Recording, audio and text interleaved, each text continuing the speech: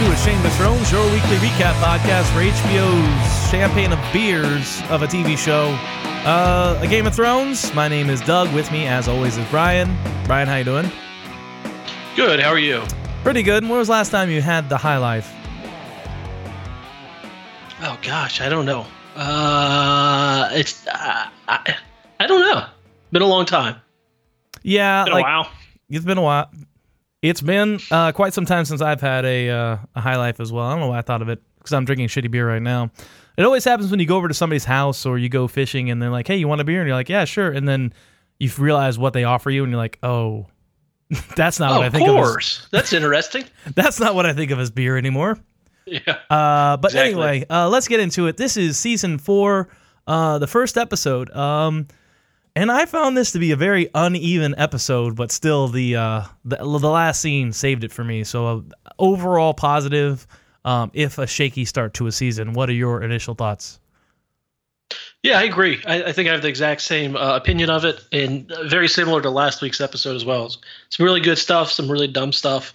But the overarching problem with the episode is now the sand snakes are entering our lives in a to a much greater extent, and also this is really some of this Dany wandering in the desert for 40 years stuff is really being kicked off here as well. So, and what frustrates me, we'll get into it, but I'm realizing that the wildlings that are south of the wall are going to take an entire season to attack Castle Black. Is that right? Oh yeah, shit. That's fucked up. That's a horrible it's a horrible decision, I think, on the show writers, because I mean.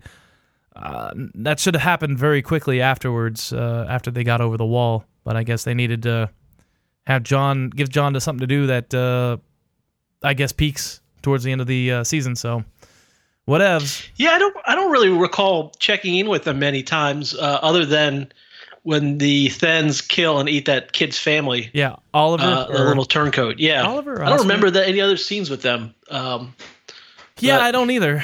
So it's going to be interesting how it plays out. Our remember will be jogged as we watch these episodes, I guess. It'll all come back to us. All right, so let's jump right in. The episode opens with Jaime admiring a freshly forged Valyrian steel sword.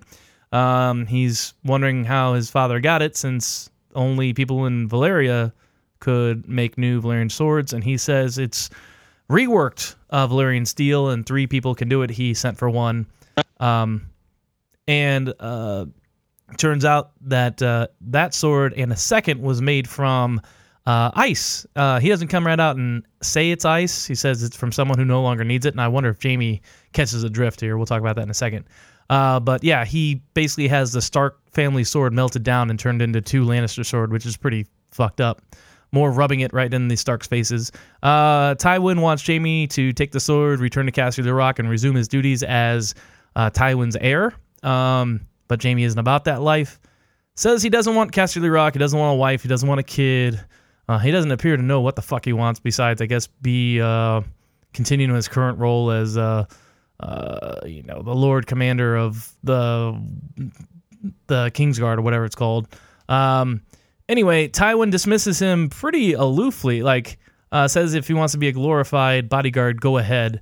And you can keep the sword. So that's all to this scene. My biggest problem was how laissez-faire Tywin was of his son disobeying him, and it's just like, oh yeah, this sword that I wanted in my family for years and years and years, yeah, go ahead and just keep it, even though you're not going to take the reins and be my son. So I thought that was a little weird. Yeah, maybe just trying to keep his tentacles in Jaime. I don't know. I thought it was a really cool intro.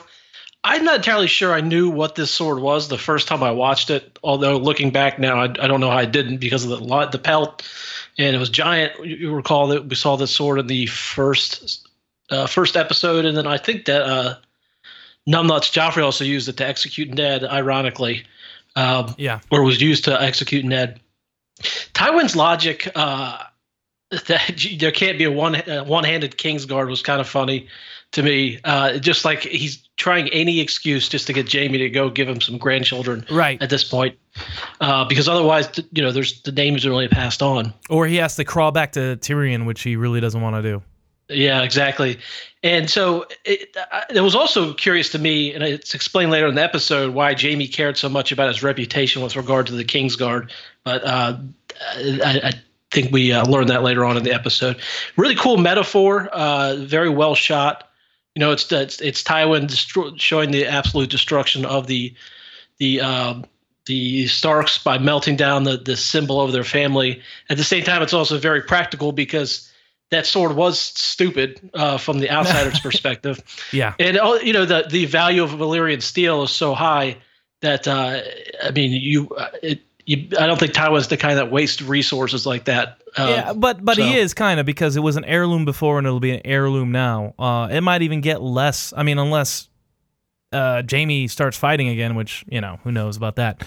It probably won't get nearly as much use as ice did, and ice was just used to behead people, really. The first time we saw ice was when he chopped off the Night's Watch deserter in the very first episode. So it's being changed from one heirloom to another. But I think it is. I'd want to say that it's because it's two swords. There's some duality there. But all this is going to lead to a Doug rant about Jamie, and we've had this Doug rant before about Jamie redeeming himself, and it doesn't happen in the goddamn show, and I hate it. I've said it a million times, probably shouldn't reiterate it, but it's going to happen later when we talk about it. So yeah, I mean, not a bad start to the episode, though. I mean, Charles Dance is always good. I just question why he wasn't more angry with Jamie not being obedient. Sure. I got you. I don't know. So next we go to Pod. Bronn and Tyrion are waiting for someone. Bronn is getting day drunk, apparently. We come to find out that they are going to meet the Martells of Dorne and get a kind of a background dump on why the Lannisters and the Martells don't like each other. The Martell traveling party arrives. Pod that gives everyone a flag reading lesson identifying the different houses that are arriving, and apparently Prince Oberyn Martell is not there. Tyrion introduces himself to the visitors. They tell Tyrion that the prince has not come. Prince Oberyn Oberyn Martell came in the prince's stead, and he is already in King's Landing. The travelers are kind of rude to Tyrion and just kind of brush past him on the way into the kingdom. Tyrion says that they better find Oberyn because he's dangerous, and Tyrion deduces that he is probably at a whorehouse. Yeah, you could tell that Tyrion was a little nervous when he says, no, Joffrey will be honored to have one of the most renowned warriors in the kingdom at his wedding. You could tell he was nervous right then. So I enjoyed that. We did get a shout out to House Manwoody, which is a real house in the book. Just funny name. Nothing more to say about that than that. But yeah, Dorne is a whole special case. I don't know if I should do a little background now, but a reason why both Doran and Oberyn are princes is because unlike the other of the Six Kingdoms, Dorne, when it joined the rest of the Six Kingdoms as to form the Seven Kingdoms with the Targaryen, was through marriage, and they were allowed to keep a lot of their titles because they didn't surrender like France or anything like that. They basically waged guerrilla warfare and were given somewhat of an elevated status. And this is why, Rhaegar Targaryen married Oberyn's sister, because they were more of equal footing than the rest of the Seven Kingdoms. And a lot of people don't like that. Yeah, I mean, this is just showing that people from Dorne are different, and we get a lot of that in the next scene, which we'll lead into, unless you have anything else to say. No, not really. Kind of filler to me. Yep.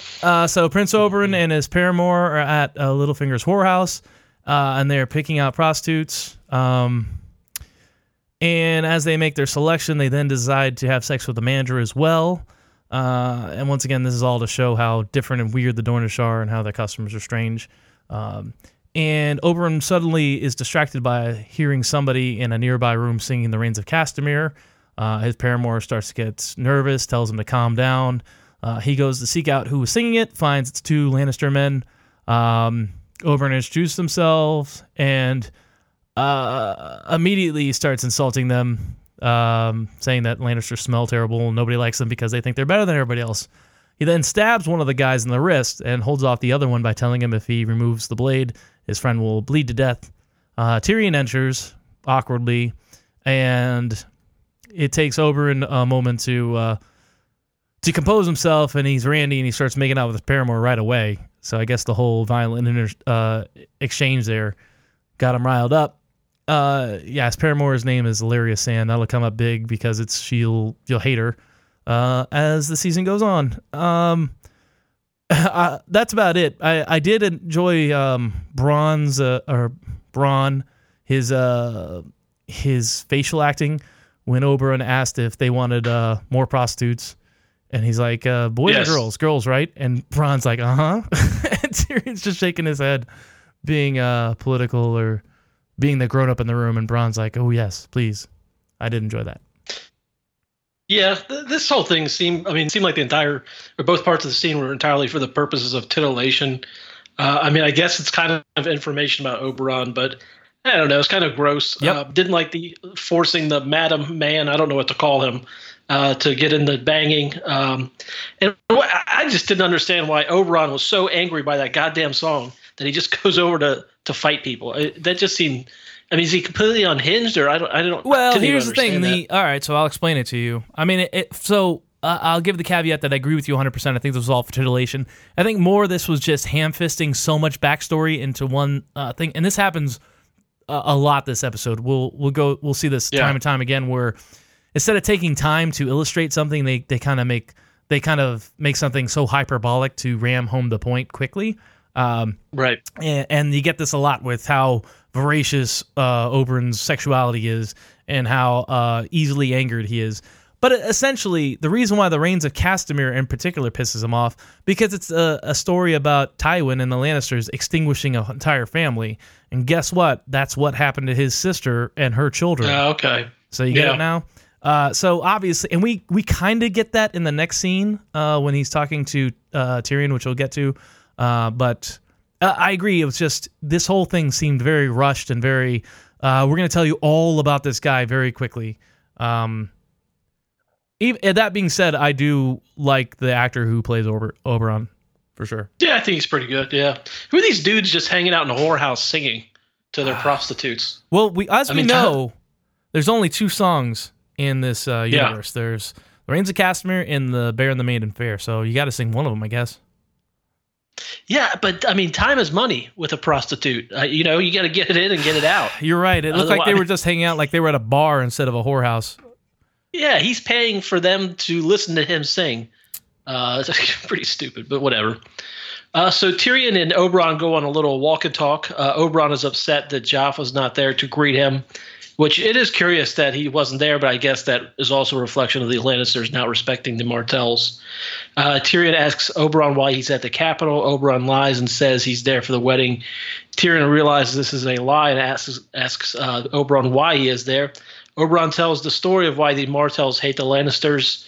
As you just mentioned, the Lannisters killed and raped the children, including Oberyn's sister, at the hands of the Mountain, which comes into play later in the season. Oberyn tells Tyrion to tell his daddy that he's there, and he's not the only one who pays his debts. Yep. So, I feel like this was a better summary of what's going on. The prior scene was pointless. Yeah. I agree. I think because you get this, you should have gotten this scene before the other, maybe, or you probably, like you said, you probably don't even need that first scene. I think it's, like you said, just for titillation or TNA, we get plenty of that. It's like we met our booby quota for the week, plus some violence, which I think they definitely have a quota. I think they're like, they probably like an Excel spreadsheet or something, and they're like, well, we need a little bit of violence at the beginning of this episode, so... it's beats per minute, except for they were referring to actual beatings. Beatings per minute. Very good. All right. Yeah. Let's see.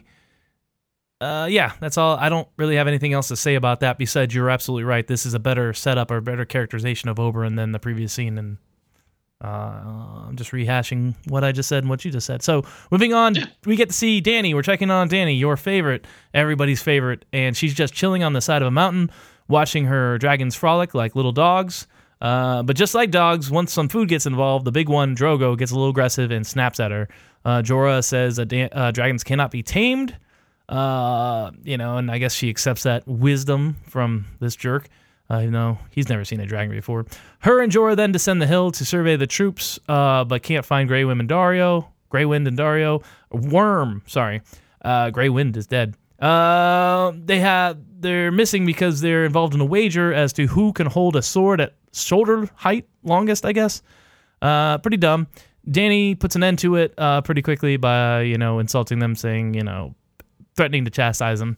And then Dario makes fun of Grey Worm for having a sexual mutilation, which is hilarious. And I just want to point out that I hate new Dario. Yeah, he stinks. Yeah. Yeah, the old Dario, at least he seemed really skeezy, which I think is part of the character. But this scene, this is part of the Dany wandering. It gets real boring. I don't know what the point of this was either, other than to let us know that the dragons were dangerous. But I just, that's one of the problems I've had with the entire dragon thing is how do you control dragons, I guess if there's some kind of magical connection with them. That's what they allude to in the book, but it really doesn't come across here at all. And she doesn't really get any of that going until she, because in the book, in book 5, the dragons get wilder and wilder in Meereen. That's why she has to lock them up. Yeah. But she tames Drogon with a whip, and basically standing up to him, the dog whisperer with Drogon. But so she breaks him. And in the show, it doesn't play out like that. It's like Drogon and her just come to an understanding. I don't know. But in the book, it's definitely alluded to that they have almost like a mind meld, like the dire wolves and the Starks, which would be more consistent with at least in-world magic. Yeah, and it would actually make some degree of sense as to how, she just has no control over these things. They can all wipe out her army for all she knows, Right. And also just the logistics of this thing, of this entire army. We get a sense of the scope and size of the army based on that one shot where she's walking down the middle of it. Plus, she's got all the street trash with her falling behind her. How are they feeding all these people? I know it's beyond the point of the show, but sometimes the logistics of it just is so stupid. I agree. They could have shown a bunch of wagon wheels or wagons hauling stuff or the rabble. All we're seeing is really the Unsullied. I guess it's fine. Yeah, whatever. All right, so next we go to Sansa, and she's not eating. Shay tries to convince her to eat. She refuses, offering lemon cakes and actually open with the pigeon pie. So I'm not entirely sure if that's the most enticing meal to offer someone who's starving themselves. Tyrion arrives and tells Sansa she also needs to eat. He sends Shay away, which she initially refuses, then gives him the stink eye as she walked away. Go fuck yourself, Shay. Tyrion attempts to comfort Sansa, but Sansa only brings up the atrocities visited upon her family. Tyrion gives a little speech about how he admired Robb and Cat. Tyrion says that Cat would have wanted Sansa to continue on, and Sansa gets up to go to the Godswood because people leave her alone there, and she has lost faith in the power of prayer, apparently. Yeah, does anybody like Shay? No. Is Shay even is her side of things even relatable? Or is just being a terrible actress or terrible porn star? Her family's probably at home going, "Get this bitch off the TV." No, she stinks. But do you think it's bad acting, or do you think it's the way they're portraying her in the show? Because her character is definitely a departure from the book. She's just too much of a nag. People got there was a backlash because everybody hated Skylar White in Breaking Bad, even though she was sane. She's like, "No, I don't want you selling drugs, my husband." But everybody hated her because she was a nag. I feel it's the same way with Shay. Only Shay has less of a moral high ground here. I think just Shay has unrealistic expectations, and Tyrion's having to placate those expectations, and I think it's exasperating him and is exasperating me too. Yeah, it really is, and she's just not smarter. She pretends to be streetwise and so on and so forth, but she just has no doesn't have any sense. It doesn't seem. Okay, so the next scene, Tyrion gets kicked. He got kicked by his wife. Now he's about to get kicked in the balls by his lover. So Shay's waiting for him in his bedchambers. He chides her for being there, saying it's dangerous. He shouldn't be there. She says it's been too long since they did the deed, and she tries to seduce him, and Tyrion's not in the mood. Shay feels insulted, accuses Tyrion of being first of being in love with his child bride Sansa. Then refutes that, accuses him of being behind Varys' attempt to get her to flee to the free cities with Diamond Necklace last season. And he denies that, but Shay leaves angry, while we see a handmaiden in the shadows overhearing everything get a sneaky, suspicious look on her face. So we know there's nothing good there. No, this also sucked. Shay stinks and is dangerous and stupid, it seems. Yep. Those were my notes. Yep. I really don't have anything else to say, but I agree with you wholeheartedly. All right. Yeah, she's annoying. Yep. All right, so next we go to Qyburn, and he is fitting Jaime with a gold hand. Jaime is not appreciative of it. Apparently, Qyburn or somebody had been working hard on it. Qyburn and Cersei discuss Qyburn helping her with something. Qyburn exits. It's not clear what they are discussing. I hope that you were able to shed some light on this in a moment. Cersei tells Jaime that she's grown fond of Qyburn, which is troubling. Jaime calls Cersei out for drinking all the time, and Cersei makes a bunch of complaints. Jaime says that he was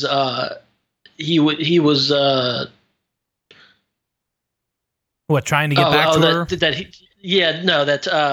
Tyrion wanted him to leave the Kingsguard, but he has to stay there to be with her. Yep. Which explains why Jaime cares so much about the honor of staying active in the Kingsguard. Jaime tries to put the moves on Cersei, but strikes out.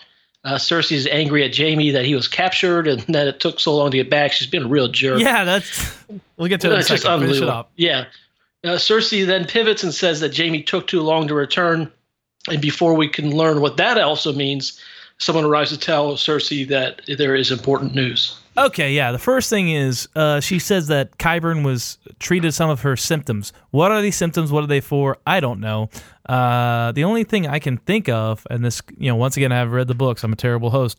But it's been speculated that Cersei was pregnant again, either with Robert or Jaime's child. Maybe she was having that taken care of. Who knows? We have no indication of what the symptoms were about. We'll pay attention this season, I guess, to see if anything comes to light or if it was just a one-off mention, which it very well could be. This episode was written by D&D and directed by D.B. Wise, so we'll see. And that was my guess. And that would also kind of explain the later comment, you were too late, just kind of hinting to Jaime that she was banging her cousin for a while he was gone. I guess, and that's the thing is, like, she seems to be irrationally angry at him. Getting mad that she left him alone without taking into account the very practical situation that he was in, being held under guard and being held captive, and being lucky to escape with his fucking life, and being wounded by being maimed, having his hand removed. So I feel like she's just irrationally angry with him. Yeah, I agree with you. I mean, I don't get it. Cersei's crazy, but yeah, I like. There's no method to this madness, I feel. She just felt lonely, but I wish we could have seen that. Maybe she could have lamented Jaime not being around and being angry with him. One or two scenes would have helped, I think. She didn't seem vulnerable or angry that Jaime wasn't around. She seemed sad at times, but I can't think of a situation where she was like pissed and blaming him for it, which is exactly what she's doing. Yeah. Let me see. There was something else I wanted to mention. I can't remember. Oh, the also struck me as odd was that the hand is made out of gold. I believe gold is supposed to be fairly heavy. Wouldn't it, like a whole gold hand made out of gold, be too heavy to wield, or maybe it's hollow gold? But that seemed odd. Well, plus it's malleable too. Like that's why those prospectors and in olden times would bite into a coin, because if they bit hard enough, their teeth would leave marks, meaning it was gold and it was soft. Yes, it's probably not the best thing, but I guess he's Lannister, so I guess he has to do it. I don't know. Yeah. Yeah. And once again, I can't remember what. Going back to what you said. So refusing to be Tywin's heir and going back to Casterly Rock was more about banging his sister as opposed to upholding honor, right? I think that's entirely what it is. You made that clear, and that seems to make the most amount of sense. Because once again, they're ruining my Jaime redemption arc. That I don't like so much. Moving on. Yes. Okay, so Tormund and Ygritte and the rest of the wildlings are just hanging out, waiting to hear back from Mance as to what to do next, which does make a lot of sense. They're supposed to just go to Castle Black, even though that Jon's there. They should still go there. Anyway, Tormund converses with Ygritte as she's making a shitload of arrows, and he gives her shit for not killing Jon. Says he's seen her shoot the butthole of a fly from the moon to the sun, or some equally stupid exaggeration to say that Ygritte's really good at bow and arrow shooting. Anyway, he basically accuses her of letting Jon go. Then, out of nowhere, they're joined by another tribe of wildlings called the Thenns, and there's all sorts of evil music, and it sets up these cartoonishly bad guys. Their leader is the Magnar of Thenn, basically their king, and he's just complaining that everybody south of the wall is fat and slow, and Tormund and his gang, since they were snuck up on by them, are probably getting slow as well.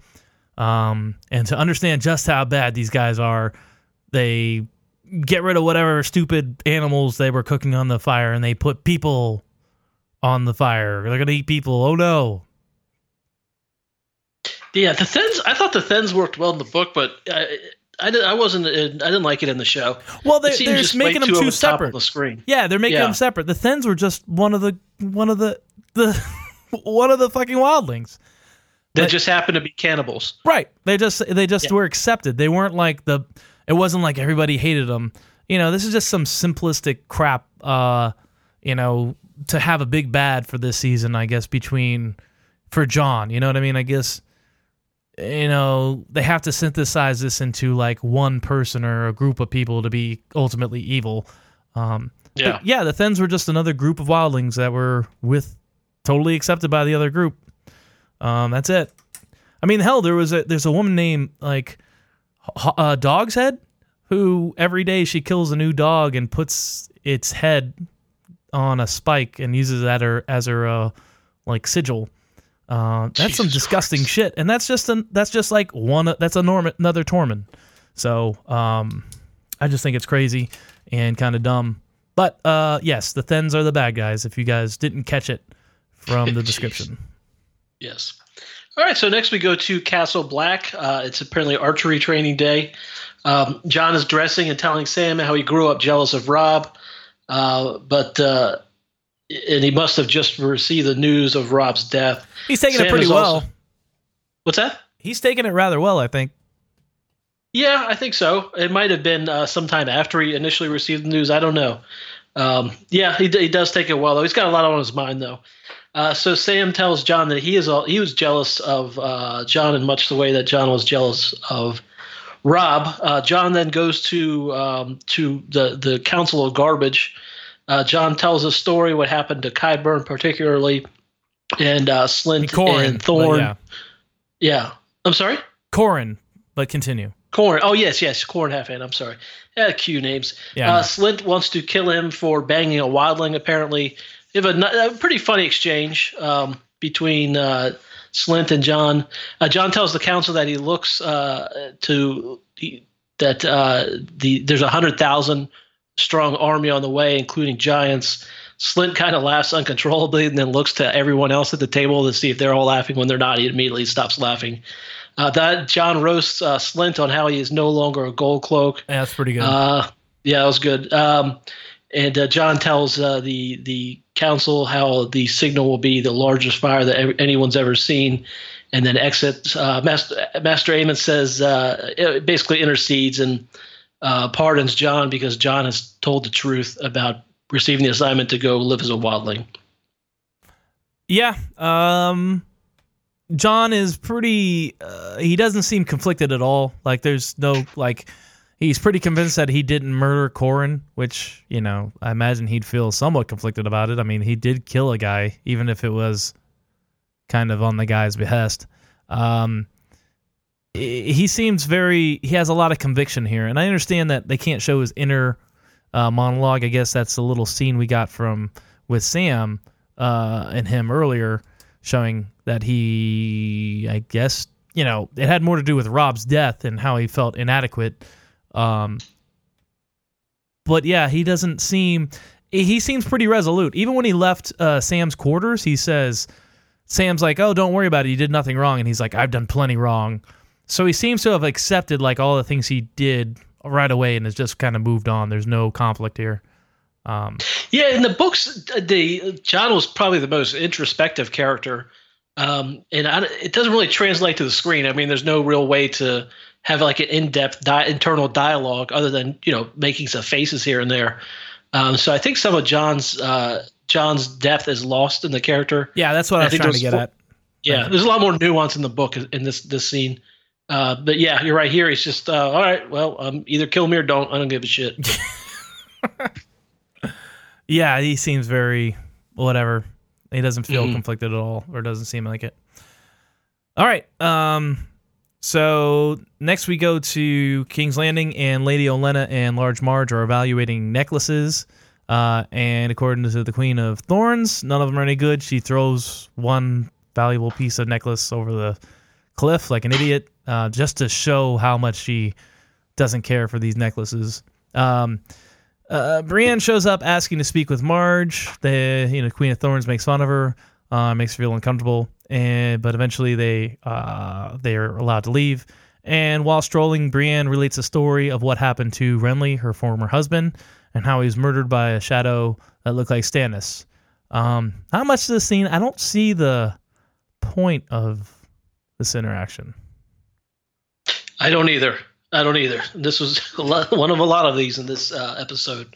Now that we've talking, I think I liked it more when I watched the episode as opposed to talking about it. But maybe that's because the last scene is so awesome. Yeah, I guess that's what I've learned is that's happened actually in the reverse sometimes when I've watched the scene and not enjoyed it, but after breaking it down, I was like, you know what, this wasn't a bad episode. This is, I guess, the opposite for you. Yeah, well, and I actually read online that the original version of this when it was written didn't feature the last scene, which thank Christ they added it back in, because otherwise this might be one of the worst ones going. So, all right, so on to the next scene. Jaime is with Joff and the bearded pederast. What's his name? Meryn Trant. Yeah, Jaime's planning the defenses at the wedding with Trant. Joff believes he did everything. He saved the castle, broke the armies, and points out that Jaime wasn't there for it.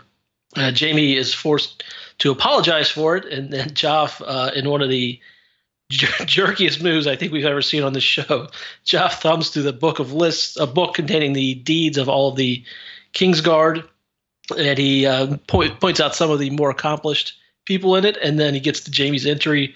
It's completely lacking, like for instance, almost as if his name was in red on Wikipedia. Joff does not think Jaime can protect him any longer because he's a disabled person, and Jaime is just forced to eat shit from his asshole son this entire scene. Yeah, I think the bigger thing is I never, even in the books, I never got enough of what Jaime thought of his own son. Like the fact that he has several children and he can never acknowledge them as being his children. There's some talk of it in the book, but it's really not acknowledged, and it's really not played up here. Another thing is he did mention two great knights of the Kingsguard. First we got, what was the guy's name? We get to see him in season 6. Arthur Dayne, Steward of the Morning. Yes. So we get to see him. There's mention, and then Sir Duncan the Tall, which you book nerds, if you read the Hedge Knight and the Duncan Egg series, know who that is. And if you have not, I highly recommend it. Have you read it? I've read the first 2 of the 3. That's all stories. you need. The third one is kind of ridiculous and hard to follow, and just deals too much with conspiracies. Didn't enjoy it nearly as much as the first 2. But Sir Duncan, that's all. I appreciated that shout out. He's also mentioned in one of the early episodes too, when Nan offers to tell Bran stories about some of his favorite stories, and she mentioned Sir Duncan the Tall as one of his favorite stories. Yeah, we won't get too into the weeds, but it's hypothesized that Sir Duncan the Tall and Aegon, or Egg, eventually make it up to Winterfell, and they do the deed. Old Nan and Sir Duncan the Tall get it on. Oh, yeah? Oh, yeah. Wow. Huh. And that's Hodor, or the Hodor is part of that line. Just two tall people, or a tall person and Old Nan. I don't think she's tall, but whatever. But yeah, this is where are your great deeds? Like in the books, this is like Jaime's own like inner monologue, coming to terms with what it means to have honor. And it's this very he just sits there, looks at the book, and realizes that history isn't written yet. He can turn things around. He can be a good person. He can do great deeds. And it's where he stops being as selfish as he always been, and starts his just another journey on this redemption arc that the show doesn't fucking do, and it makes me sad. I'm not even angry anymore. I'm just sad. Jeez. Yeah. Okay, so let's move on unless you have anything else to say. No, not really. Okay. Yeah. What? Go ahead. No. I was just going to repeat things we said earlier, I realized. So yeah, let's move on. Well, good for you catching it, because I've done that several times. No. Yeah. Okay, so on the road to Meereen, which is the third slave city in Slaver's Bay. I feel like the show did a terrible job of illustrating this. Like if I was a show watcher, I'm like, where are they going now? Why?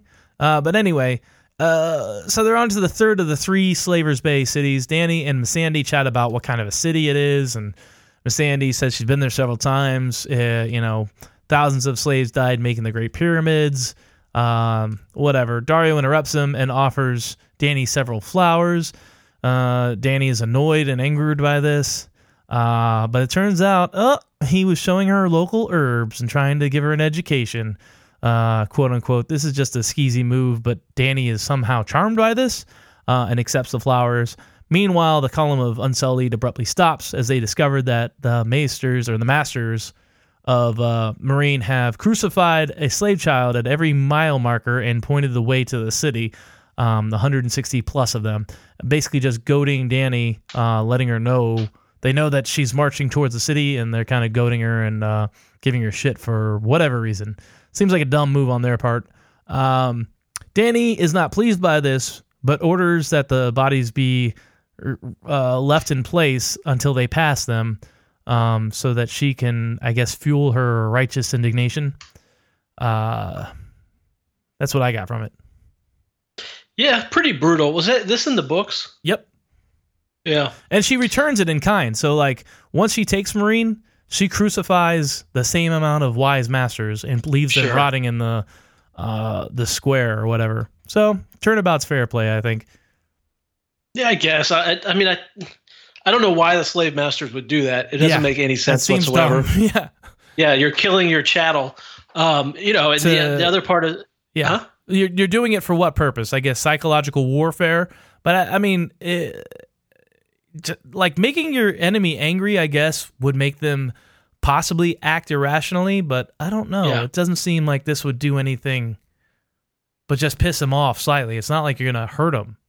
I don't know. It just seems like a bad to turn around or anything. Yeah. What's this accomplishing? Oh, yeah. What are you going to treat your slaves worse if we come up to fight you? I mean, Jesus. Yeah. So next, Bran and Jaime are discussing Jaime's promise to Cat. He's supposed to keep Arya and Sansa safe, while also gazing upon Sansa sitting on her sad bench. It's quite a conundrum because Cat's dead, so Jaime can't return Sansa, and they don't know where Arya is. Sansa goes to leave her sad place when she is pursued by a mysterious figure who is the drunken former knight or former Kingsguard, or I don't remember what position he had. It turns out it's that clown, Dantos. Dantos is a fool. He's apparently drunk again. Didn't learn his lesson. Dantos thanks her for saving him and gives her a gift, which is a necklace that is supposedly a family heirloom. Sansa is initially reluctant to take the necklace, but Dantos convinces her to take it. If only he put some of the salesmanship into his life and career instead of drinking wine all the time. So that's pretty much the scene. So let me ask you, this stupid necklace, what what the hell kind of plan is this by Littlefinger? Well, in the book, it's a hairnet, and I don't remember how it plays out in the show, but basically, in the book, Dantos tells her not only is it valuable, but it also like has like special properties, and he makes sure that she wears it during Joffrey's wedding. Basically getting her to bring the poison that kills Joff into the wedding on her own, and then having somebody else, presumably the Queen of Thorns, take it from her necklace or in the book the hairnet and drop it into the wine that Joffrey drinks. That's how it plays out. So it's not a great plan. It's another one of those plans that you're like, wow, this doesn't seem well thought out, or it doesn't seem like it's rock solid. No, it doesn't. I mean, what if she didn't accept the necklace? What if she didn't wear the necklace on the day of the wedding? Then I imagine Hollard wouldn't get more booze, because I imagine he's being bankrolled by Littlefinger. Yeah, I guess. But what if how do you get like a pearl or whatever off a necklace without somebody who's wearing it noticing? I just never in the show he's just poisoned all of a sudden, and her necklace is missing one of the pearls or whatever they are. Like there's no explanation of how it got in the from books, her necklace. The Queen of Thorns definitely says like, "Oh, Sansa, come here, your hair is a mess."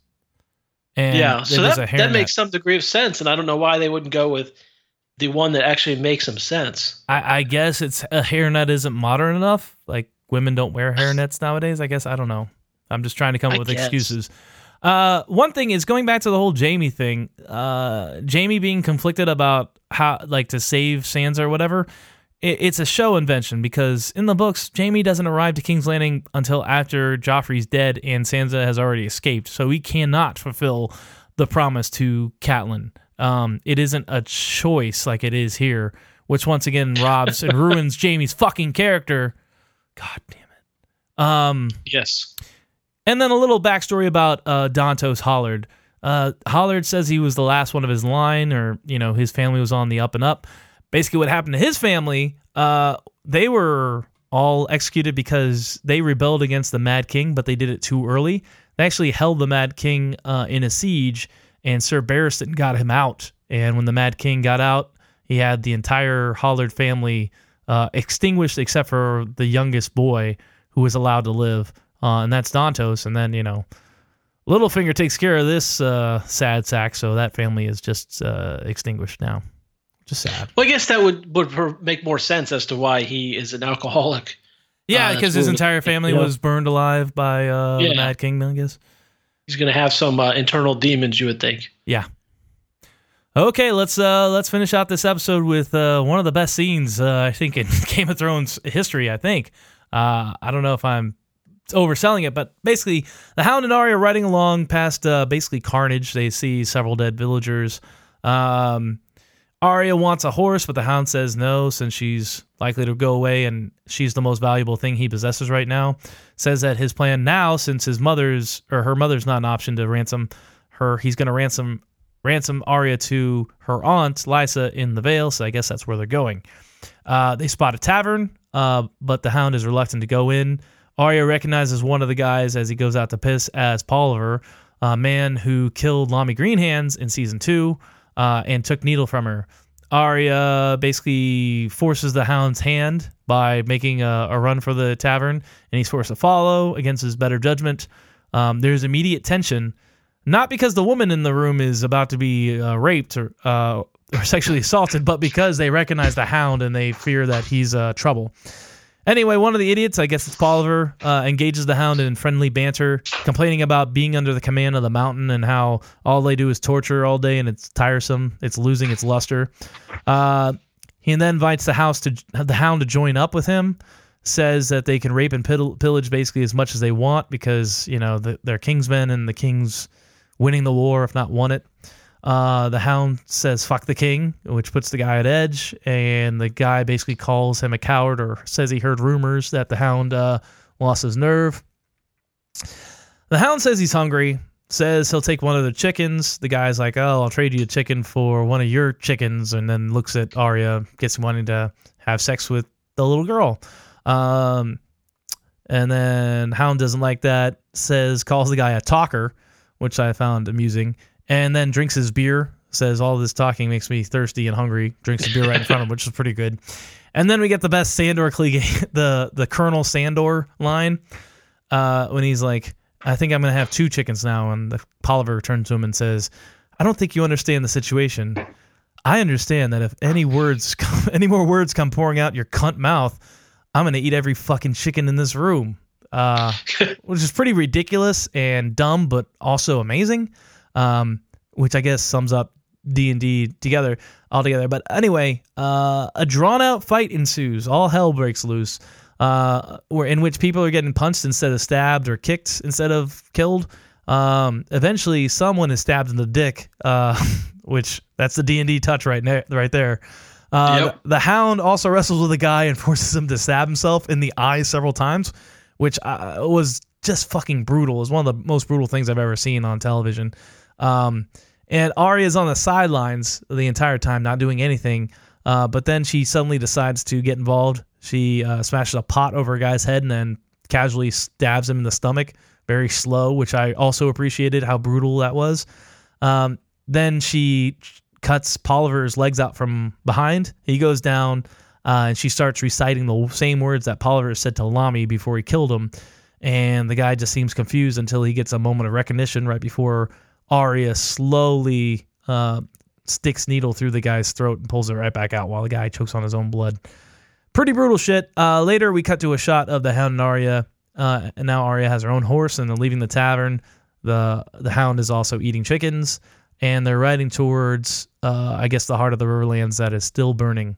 I guess foreshadowing the rage that Arya feels, and that's about it. Yeah, great scene, top to bottom. I thought the funny, the fighting was pretty brutal, but it was also well choreographed, well shot. You get to see some brutal justice. I mean, if they can write this kind of scene so well, that's what I'm saying. This is so much shit. This is what pisses me off about these guys is they can do something like this, and then they just a lot of these other scenes in this show were just fucking terrible. Just goddamn terrible. I think it's like, there's a lot of directors and a lot of writers out there that are better when they collaborate with other people, when they realize their own shortcomings. But, just like George Lucas in the prequels, when no one's going to check Dave and Dan now, they've got one of the most popular shows of all time. They can do whatever the fuck they want. But it's just sad. Yeah, they directed this together as well. Apparently. Okay. I know they wrote it. I didn't know they directed it as well. Yeah, my understanding is that you can't have 2 directors for a TV show. Oh, so one person has to get the credit? Yes, and this is the second one that they've directed in the series to date, and the other one of the 2 clowns received the directing credit on the prior episode that they co-directed. Yeah, but you're absolutely right. I mean, if they can do this, this was compelling. You're right. Lots of tension. Like I said, some of it was juvenile, like getting stabbed in the dick, and some of the talk was crude in a D&D way, but still, it was entertaining. And great action. That guy getting stabbed in the face was fucking brutal to watch. I mean, to me, I found that harder to watch than Oberyn getting his head smashed in, because Oberyn getting his head smashed in was kind of like ridiculously over the top. This seemed like something that could actually happen. Yeah. I did like the symbolism also as well. The Arya re-obtaining her sword needle to close out the episode when we had the other what the viewers would know as a Stark sword being destroyed in the beginning of the episode. Yeah, it's being reclaimed. So I think there's good parallels there, and also kind of sets up that Arya will likely be the angel of death for her in terms of justice for her family. And she she's straight psycho. Yeah, I mean, her even affect after being in the middle of this battle, even though she's like a kid and has killed 2 people to this point. I feel like the way she killed both of them, like, was this slow stab. Like, normally when you see people get stabbed in like movies or TV shows, it's just a very violent thrust. The sword's inside them and they get pulled out. and that's it. But she like slowly pushes, and there's like a little bit of resistance, like you'd actually like get from like piercing flesh, or you imagine. I don't know. I haven't stabbed anybody, unfortunately. I hope that doesn't hurt my street cred, but yeah, like she just like pushes the sword in, and it's so like mechanical and just oddly realistically filmed. Disturbing, but like exciting in the same way. I don't know. Yeah, I liked it. It's also odd too. Her transition in later seasons when she's going through all the homeless fight club stuff. You know, she's very she can become very animated and upset and all this kind of stuff, but she's so even tempered in this scene. It almost seems like she takes a step backwards in I guess 5 and 6 seasons. Yeah, I mean, she's been, when she killed the people at the end of last season. When she dropped the coin, she was like almost in shock. She had that flat affect as well. But you're right. She almost gets more emotional, or she lets her emotions get the better of her as she goes on. But I'm sure it's just, poor writing, I guess. But yeah, there was like almost uplifting music at the end, which I think misses the point where, you shouldn't be rooting for Arya. Like, it's good that the Lannisters, these guys are getting some justice / vengeance, but it's still not good for Arya. It's not a good scene. Arya's not going to live happily ever after. There's no way. We'll see. There's no way. We'll see. You think she's gonna marry Gendry, and they're gonna have babies? Yeah, they're gonna settle down. That'd be fun. On that'd a boathouse. Good fan service. Yeah, absolutely. Have a wedding at sea. Okay, so let's do it. Let's change it up. I'm gonna give this one a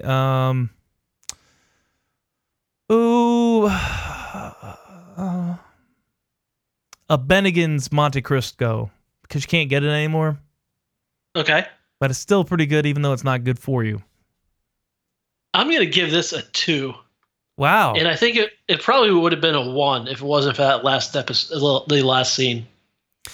Okay, well that's really low. That's lower than I thought. Well, I mean, what else really happened? You're right. We say this all the time with the first episodes of a season. It's table setting, but it didn't seem to be much table setting. And the table setting, it did seem to be pointless. A lot of it. Yeah. So I guess you're right. So I'll say a 2.5. I still think it was. I think the strength of the last scene really brought it up to being mediocre. Yes. Yeah. All right, Doug. All right, this was a short one. I think we were very efficient with this episode. I applaud us for our efforts, and I hope you do too, Sam Shu. That being said, please rate and review us on iTunes, and if there's nothing else, we will see you next Tuesday. Thank you, everyone. Bye, Dicks.